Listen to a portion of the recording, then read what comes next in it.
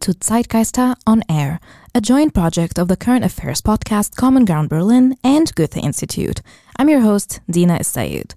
It's been a century since world-famous author Franz Kafka passed away. To honor his legacy and explore Kafka's relevance today, Goethe Institute is bringing you Being Kafka. It's a fascinating and informative series with articles you can find at goethe.de/Kafka and in audio episodes like this one.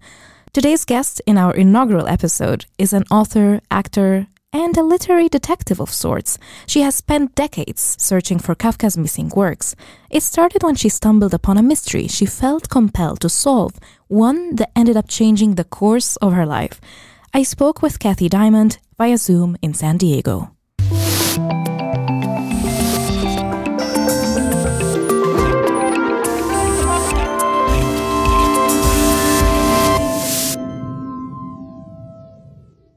Are you a descendant of Kafka's life partner, Dora Diamant?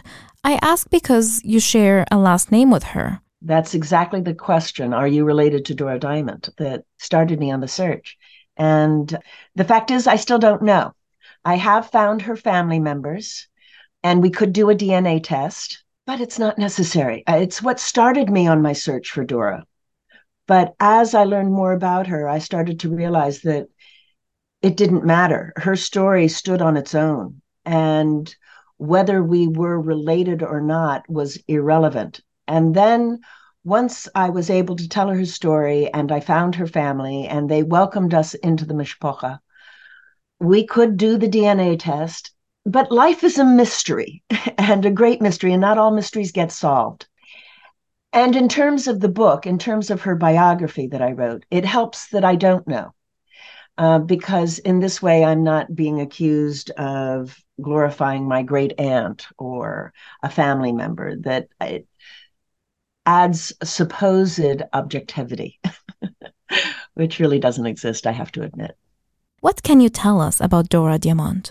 Well, I first heard her name when I was 19 years old in a German language literature class in college. We were translating the Metamorphosis, and the professor interrupted to ask if I was related to Dora Diamant. Diamant. He wrote her name on the blackboard, and it was spelled the same way. And I, at that time, had not encountered anybody who had the same last name I did. And I had a crush on the teacher, which was why I was in class that day. And so I said, yeah, who is she? And he said, Dora Diamant was Franz Kafka's last mistress. They were very much in love. He died in her arms, and she burned his work. A kid behind me, I remember, a student behind me said, not enough of it. And at the time, I was inclined to agree. I did not get Kafka. I did not understand Kafka, but I wanted to find out if I was related to this woman, Dora Diamant, so I could tell my teacher I was. And I went running to the library, and this was the sort of student I was in 1971.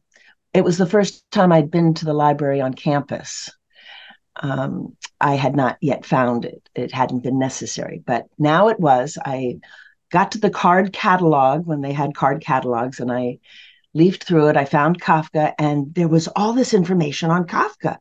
He was famous. I had no idea. One of the world's greatest literary geniuses who had changed literature. And when Dora was mentioned in his biographies, she was 19 years old, the same age I was. And she was, by all accounts, a fierce, independent, intellectual, loving, generous, beautiful young woman who captured the heart of one of the most important writers of the 20th century. So I wanted to be related to her. And that began my search for her. What I discovered along the way is she was indeed an extraordinary human being. She was brave and courageous and forward-thinking in a time when few women were able to be. She was generous, loving to a fault almost. And as one of her friends once told me, Dora understood human nature and made allowances for all. So her character was really extraordinary, but it was her life experiences that made her biography necessary. Kafka's been called representative man. Well, Dora is, I think, representative woman. She lived for the first half of the 20th century, experienced 2 world wars, and made, as she says, made of herself a person. Is it fair to say that she was Kafka's muse? And do we know what she thought of his works? She didn't care that he was a writer. It didn't matter to her other than it was important to him. And as she said, it was the very breath he took, that writing was what he had to do. And she supported that. When Kafka was with Dora, his writing changed in that he always needed to be completely alone when he wrote. But with Dora, he wanted her in the room. He wanted her there. And then he read out his work to her after he wrote it. And as Dora says, he never explained, except one time in one story that he wrote while they were together, The Burrow, Der Bau. He told her that she was the castle keep in that story. She was his safe place. Up until Dora, Kafka didn't think it was possible to marry and be a writer. The societal conditions at the time prohibited that kind of artistic leaning. But with Dora, it was possible, that she made it possible for him. So in that way, I think she was his muse. One of the stories that was written while they were together, A Little Woman, is about their landlady who was really ghastly. And he writes for pages about how ghastly she was to him, that if he were cut up into 1,000 pieces, that she would hate every single piece of him, that she just detested him. And there have been Kafka scholars who have come along who say that Kafka was really writing about Dora, that Dora was the little woman. And that's part of what Dora's had to face, not just disrespect, but she was ignored. Scholars didn't like what she had said about Kafka, that he was a born playmate, usually cheerful, always ready for a joke. That didn't go along with their ideas of how his literature had been formed and the meaning of his literature. And so I was told over and over again that Dora wasn't real, that Dora didn't know what she was talking about, that she was hysterical, that we just really couldn't count on anything she had said. And that was why writing her biography, rather than just the love story, which was what attracted me, but telling her whole story became necessary to rewrite her back into history, to make sure her name was spelled correctly, to make sure she got the credit for giving Kafka the happiest year of his life. You founded the Kafka Project in Berlin. Tell us more about that project and why you started it. The Kafka Project was born in 1996 when I was working on a screenplay version of the story. I kept trying to tell Dora's story in whatever method I could, in whatever format became available to me with the skill set I had. And I had already written a play about Dora, and I had submitted it for contests, and it had won a couple of contests. But generally, the criticism was that it didn't really have an ending. The story in the play ends when I find Dora's unmarked grave in London, and I place stones spelling out her name, and I promise her that someday I'll write a book about her, and someday I'll place a memorial here. She won't be buried in an unmarked grave. So I needed to come up with an ending that was more complete. And I was working on the screenplay with a partner, and I called my sister to wish her a happy birthday. And she said, "Oh, I'm so glad you called. I had a dream about you and Dora last night. And it was the strangest dream. It was just you and Dora. And she kept saying the same thing to you over and over again. She kept saying, it's all about the papers. Find the papers." And Trudy said, in the dream, I kept repeating, "What papers?" And Dora kept repeating, "It's all about the papers. Find the papers." She said, "I have no idea what it means." And I said, "I do." I had read an article a couple of years earlier in Newsweek magazine about how after the collapse of the Soviet Union and the fall of the Berlin Wall, archives, basements, bunkers, attics, mines were being uncovered, stacked to the ceiling with documents and insurance policies and artwork and gold that was possible to be recovered by the owners. So I filed a petition with the German government for the return of Dora's possessions that were confiscated by the Gestapo in 1933. What was confiscated from her was 35 letters that Kafka had written to her and up to 20 notebooks that he had kept in the last year of his life. So this really does comprise the last year of his writing. When Kafka died, Max Brod, his friend and literary executor, started gathering everything together for publication. Dora knew Kafka didn't want his diaries or his letters or the stories that weren't finished or the novels that weren't finished published. So she kept what she had, and she lied. She said she had burned everything, but she hadn't. She had kept things secretly for 9 years, from 1924 until 1933, when the Gestapo raided her house. She was working as an agitprop actress for the German Communist Party, fighting the Nazis. And the first group that were illegal under the new Nazi regime in Germany were the communists, the political opponents to Nazism. And so her flat was raided and every scrap of paper taken, at which point she confessed her lie. She called Max Brod and let him know that it was all gone and it needed to be recovered. Max then mobilized the cultural attaché in Berlin, a Czech poet by the name of Kamil Hoffman. He went to the government and asked for the return of Dora's possessions and was told that the mountainous stacks of papers confiscated in the early days of Nazi rule made it impossible to locate any specific document. And because Kamil Hoffman was Jewish, and so was Kafka, and so was Dora, and so was Max Brod, they were not encouraged to continue the search.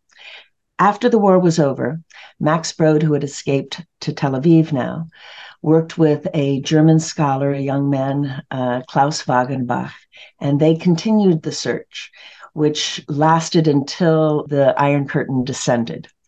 Before that happened, they were informed by the chief of police in Berlin that Dora's possessions had been taken probably by train transport out of Berlin for safekeeping during the Allied bombing and were stored somewhere in Silesia. So that was where their search ended. And after the collapse of the wall, now it was possible to research again. So when Trudy told me about her dream, I thought, those are the papers. Those are the papers that now can be recovered. So I wrote to the Kafka estate in London, England, and asked them if I could begin the search again, pro bono, on their behalf, and I got a letter of permission. And with that, I started forming the Kafka Project. I found an academic home at San Diego State University, and I formed an advisory committee. And I petitioned the German government for the return of Dora's possessions under the issue of Holocaust-era assets. And I started the search when the German government accepted the case and said they would be looking at it the summer of 1998. I planned 4 months to be there for the opening of the case and the closing of the case and to do whatever I could around it. So I spent 4 months in 1998. And I found the confiscation order of Dora's property.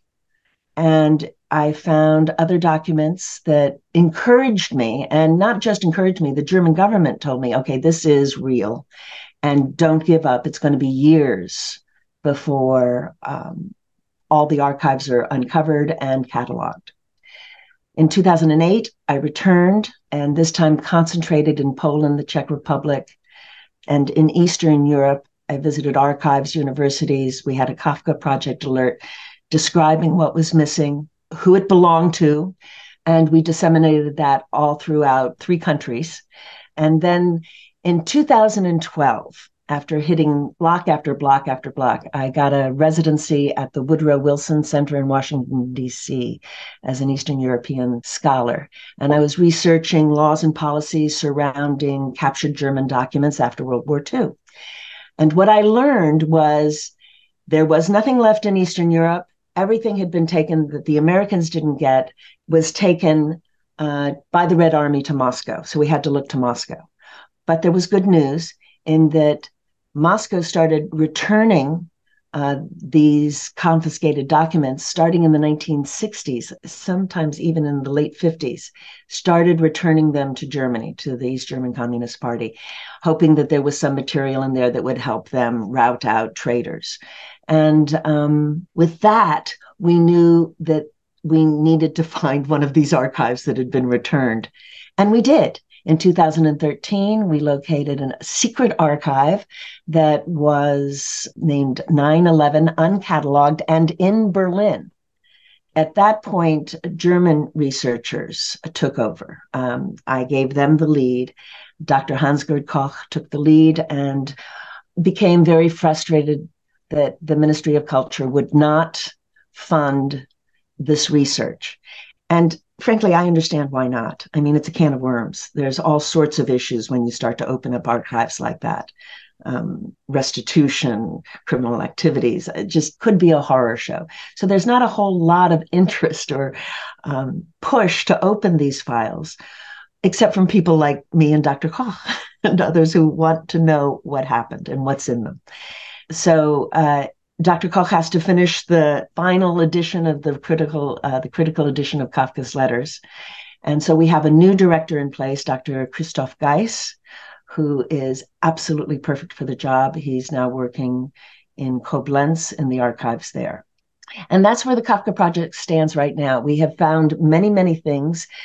I found Kafka's hairbrush. Not that that helps find the documents, but we have found things that no one knew about.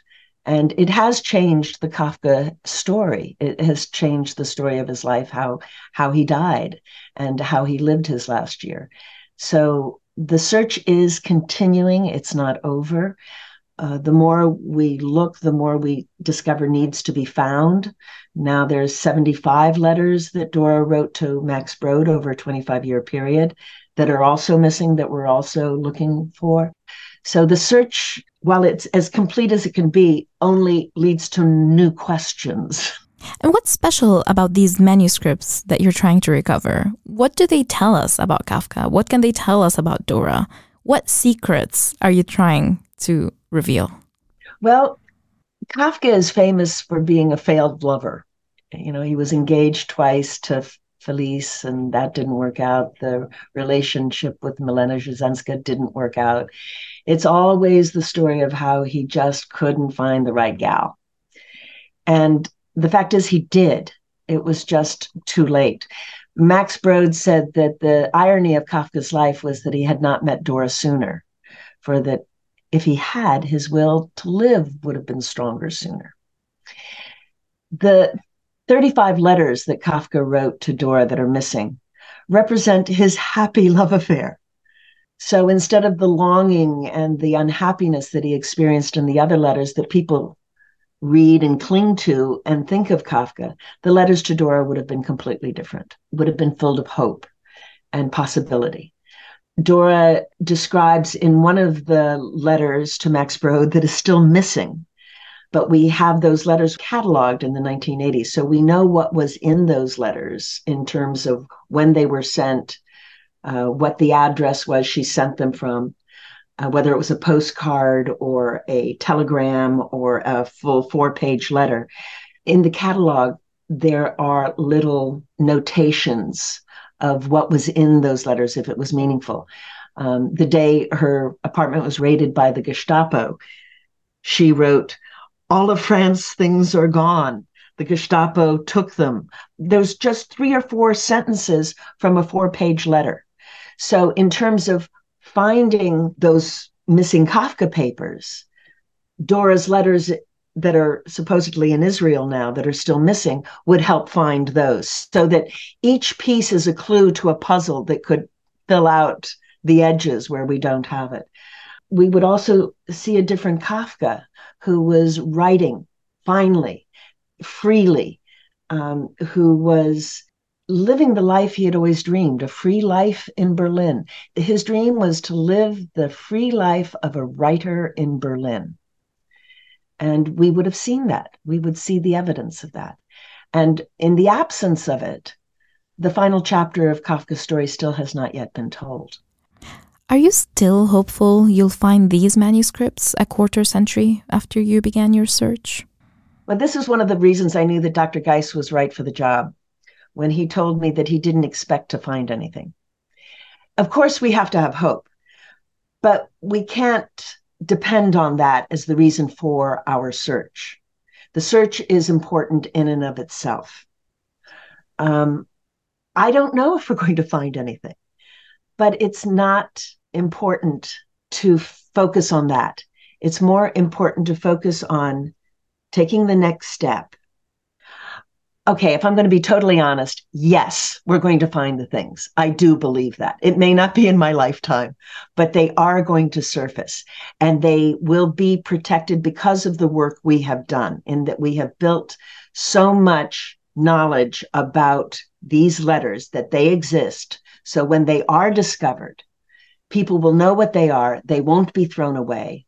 They will be counted as the treasures they are. My job has been to lay the groundwork and to put the right people in place to find them. Berlin is a central focus of your project. What do you reckon Kafka would think of Berlin today? I think what Berlin represented for Kafka and for Dora was a place where anything was possible, where you could be authentically yourself. And as long as that's still true in Berlin, and I think it is, I think they would still feel at home there. Dora was, as she wrote in one of her letters, intoxicated by Berlin, that she just walked around when she first arrived in a daze, so amazed by the freedoms and the mixing of cultures and ideas and people. That was Kathi Diamant, whom we reached in San Diego. I'm your host, Dina Elsayed, and thank you for listening to this interview in our series Being Kafka. We will be back next week with German-Israeli historian and curator Stefan Litt, who helped develop a new tech way to bring Franz Kafka to the world today. Zeitgeister on Air is brought to you by the Goethe Institute. Thanks to all of our friends and partners for making this series possible.